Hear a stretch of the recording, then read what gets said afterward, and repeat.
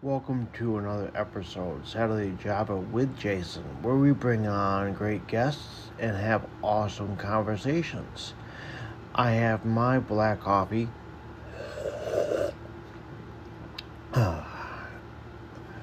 Let's welcome our guest for today. Hi, I'm here with Katheryn Bermann. She was in the Navy. She's a behavioral therapist. She works with people with autism.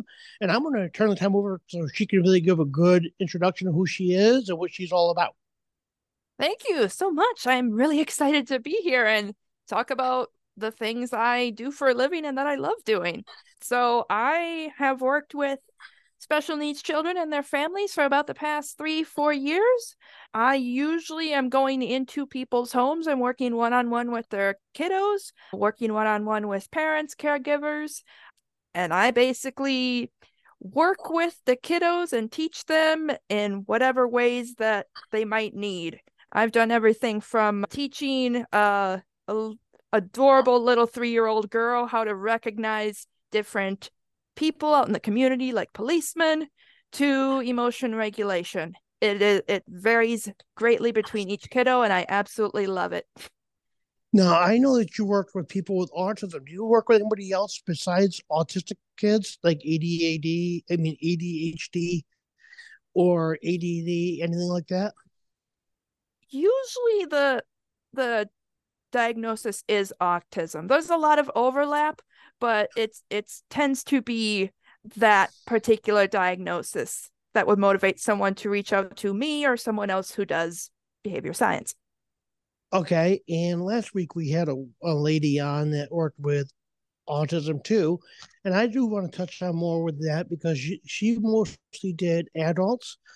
And now that you work with kids, I do want to touch on that, what the difference is between autism in kids and autism in adults.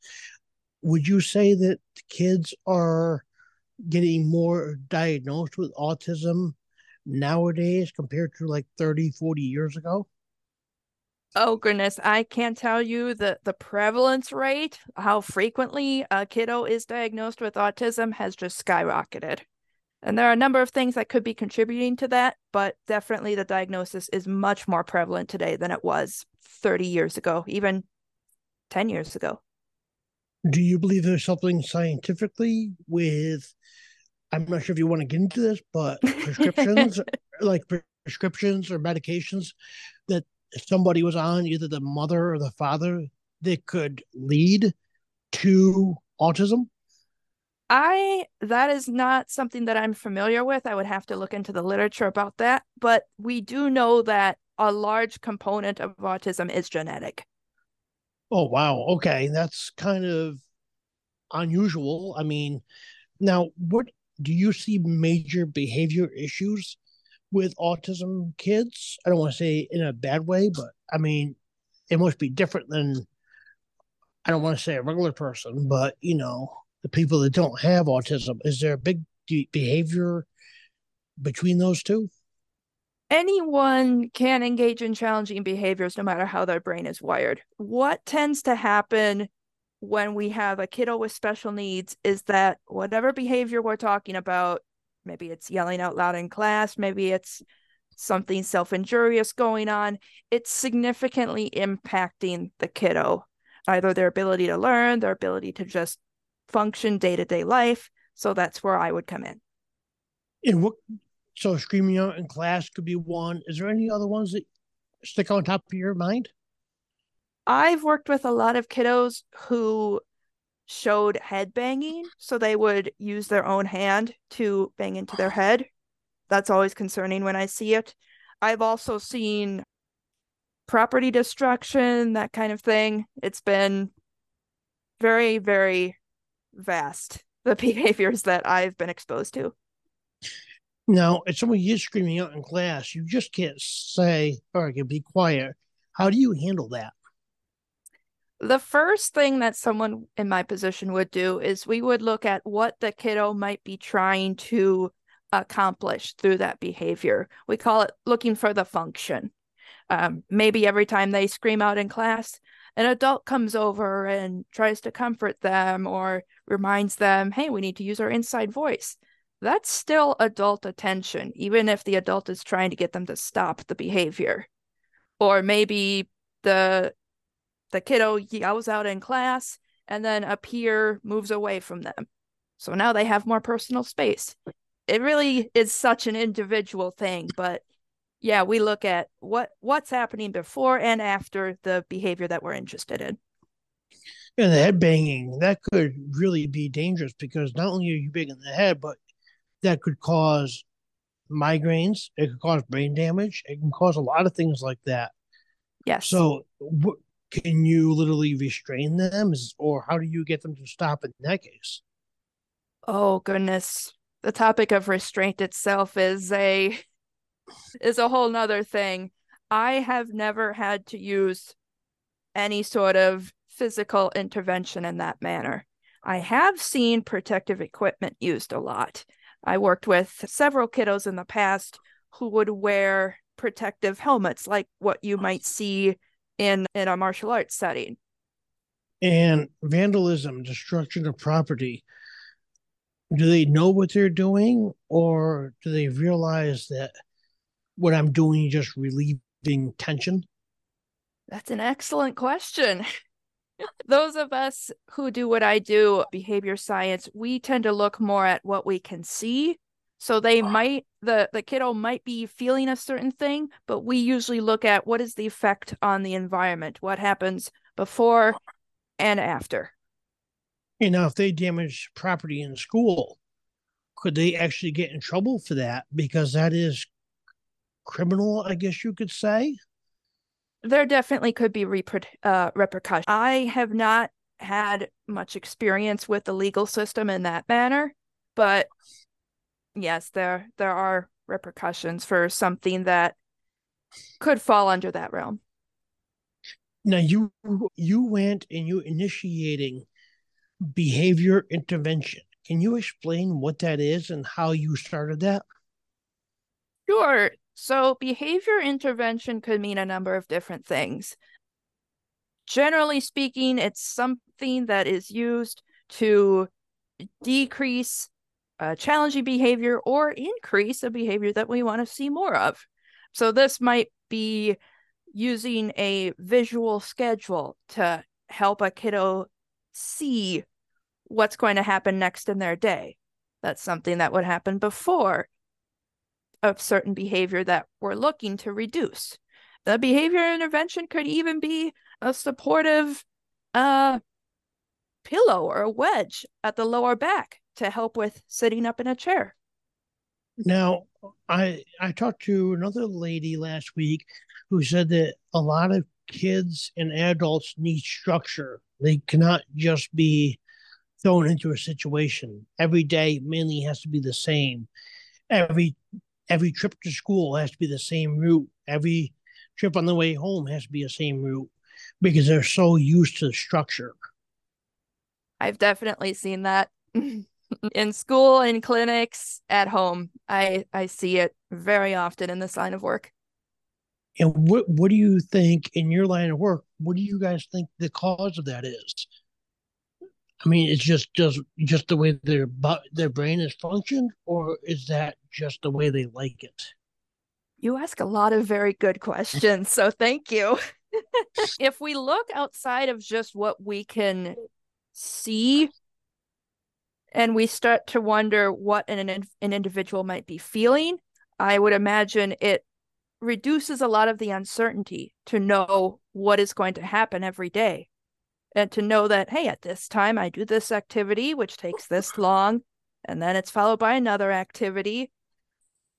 I would have to reach out to some self-advocates to confirm that and really get their opinion, but that's what I imagine would be taking place. So it's more nature instead of nurturing in that case. It could be both. Again, I'd really appreciate someone who is actually on the spectrum and who is a self-advocate to weigh in. And what do you think the stress strategies that are there that you have helped out with?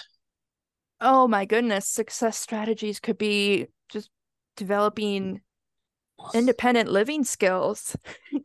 I have a very fond memory of working with a client in a private school setting and finally him reaching independence and just being able to wash his hands in the bathroom. It's remarkable. Now, some people can be independent, and other ones need help doing everyday life. Yes. The people that are independent, though, they still have to. I know a couple of people out there who are on the spectrum who have to wash their hands for 30 seconds. They actually count. If they do it for 28 seconds, it's an incomplete job. You cannot hurry them. That doesn't surprise me. So you worked with both independent and ones that always needed help as like a caregiver. Yes, I've seen a large amount of independence, and I have seen clients who really need that one-on-one support throughout the day. Do clients seem to lean to a helper more than another, where that client feels like he's closer to another helper, where he might open up more? Oh, staff preference is definitely real. Most definitely. So what do you do in that case if you need a day off and you can't be at work and that client needs you? Do you come in, or do you just, how does that work out? There are a number of things we tend to do to try to prevent the sort of scenario you're talking about. Sharing information is huge, sharing what works, and really just investigating why one staff member in particular might have a lot of success with that client, what they're doing, what they're not doing. What do you do in the case of meds if they don't want to take their meds with one nurse and they want another nurse? Would that nurse come in and help to get the meds? I've not been very involved in medication in that way. So unfortunately, I can't speak to that situation. Okay. And then you also work with elderly, which For a time, I, yes. so you went and actually drove them around and took care of them outside of the home like that? Yes, this was in a group residential setting. That's one of the first jobs I ever had outside of college. So you must have got close to a few of them, huh? Oh, they were great. Definitely. We did a lot of joking around. It's amazing because my grandmother and grandfather were both on hospice, and it's amazing what those elderly care can do. They're there for everything, and they put the elderly, whoever it is, they put them on a pedestal. Yes. Yes. So, I did that. My colleagues did that. Yes. and then also before college or after, you were in the Navy. I was. So what ship were you on? Can you give a holler out? I'd love to holler to a shore command that's not Great Lakes. I never made it out of there. Oh boy. Yeah, I got injured, unfortunately. Oh no, that's not good. No, it's not. I twisted up my ankle pretty badly. I was on crutches for a few weeks and I still do physical therapy. And that was just yesterday, right? Sometimes it seems like it. This is a high caffeine moment where you get to know our guests. What was your first job? That was a while ago. First job I ever had was in hospitality. I was a room associate one summer in high school. What is your favorite season? Fall. What is your favorite food? My mom's homemade chili. Who is your hero? My dad. Your favorite dessert? Cheesecake. Time do you wake up? 6 a.m. or earlier. What movie do you quote the most? Citizen Kane. Are you a night in or are you a night out? Night in. Can't beat a good book. Are you a thinker or are you a doer? Thinker. Sometimes too much. Do you learn by watching or do you learn by doing? Watching. When you go swimming, do you tiptoe in or do you dive in? Tiptoe. What's your guilty pleasure? Oh boy. I will fess up to the late night snacking. What motivates you? being able to take what I've studied and all the resources I know and bring them to people who need them. What is your deepest fear? People whose brains work differently will continue to be not understood or misunderstood. How do you want to be remembered? As someone who did a lot of good for others. How do you, on your gravestone, what's something you would want written for people that don't know you to guess how you were? Oh, goodness, like an epithet? Oh, my. There's so many good words of wisdom out there. Oh, something said by Temple Grandin. I'd have to narrow it down. What you care the most about? It sounds cheesy, but really that other people are happy. Now, you said you like to read. Yes. What genre do you like to read the most of? Nonfiction. I'm a nerd. I read a few myself, so. There's a very full bookcase right next to me, out of the frame. Now, you're saying your mom's chili. Yes. What's so special about your mother's chili? Why do you like your mother's chili and not like a Hormel chili? Oh, it's not the same. Well, one, it's my mom making it. And second, I grew up in Wisconsin, so the winters get very, very cold. Mom would usually make the chili only in the winter for us to be warm, and would usually make it to send with me and my dad when we would go up north camping and hiking. Now, you're saying the minds are different from everybody else's, not to be misunderstood. What do you Yes. mean by that? Can you break that down? I mean that in my lifetime, I hope to see the day when someone with a non-neurotypical brain is accepted exactly who as they are without any hesitation by neuronormative society.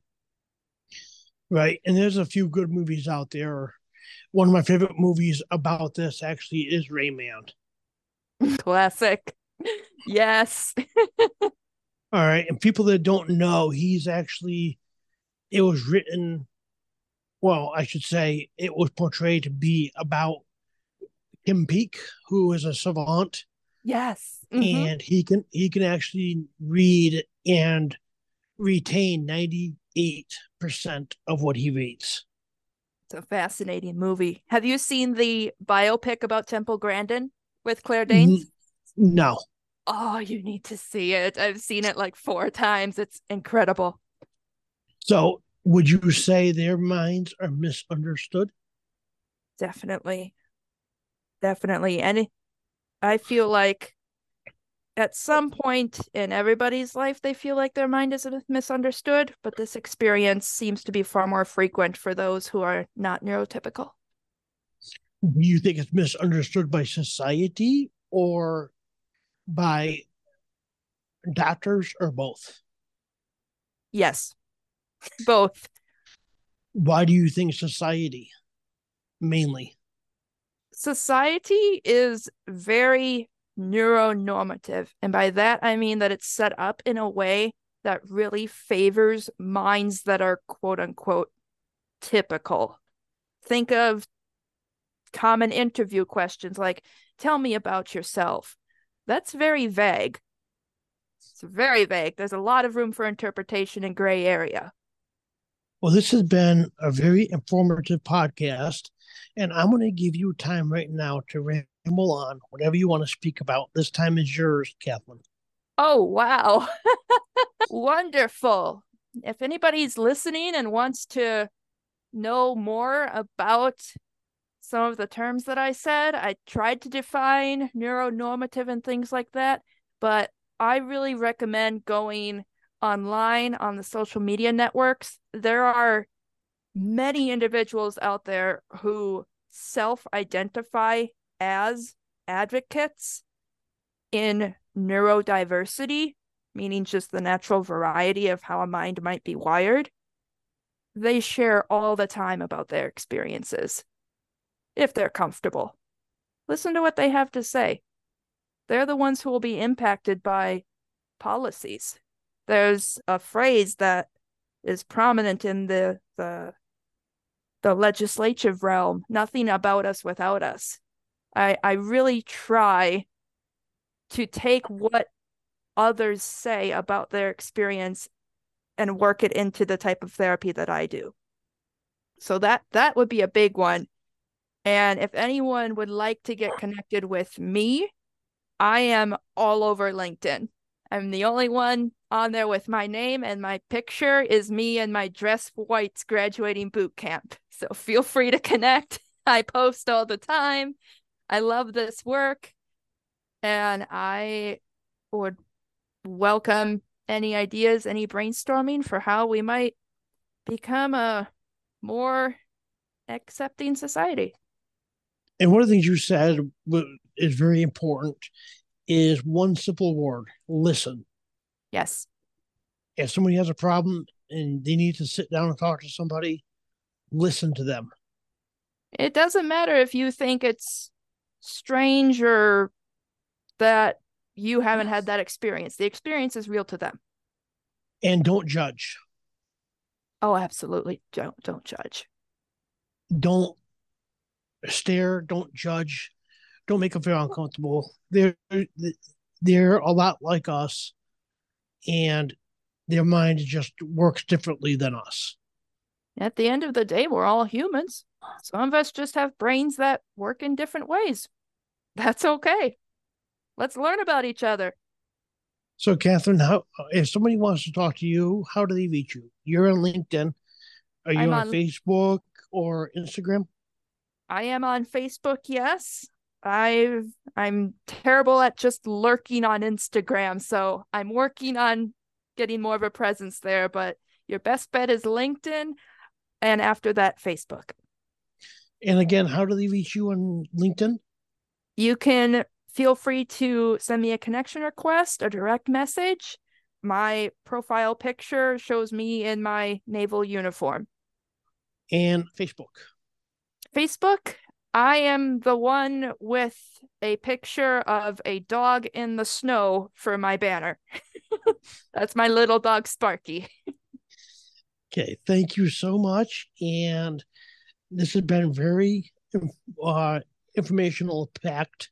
And I want to thank you so much. And thank you for your time. Thank you so much. I love talking about what I do. It was actually very enjoyable. Good. Please give us a 5-star review. It does help out the podcast. Please visit the website, SaturdayJavaWithJason.com. If you want to contact us, it's SaturdayJavaWithJason@gmail.com. Please subscribe and follow us. We are on all the major podcast sites. Until next time, have love, have fun, and have high-octane coffee. Thanks for listening. Please come back next time for more fun and exciting guests.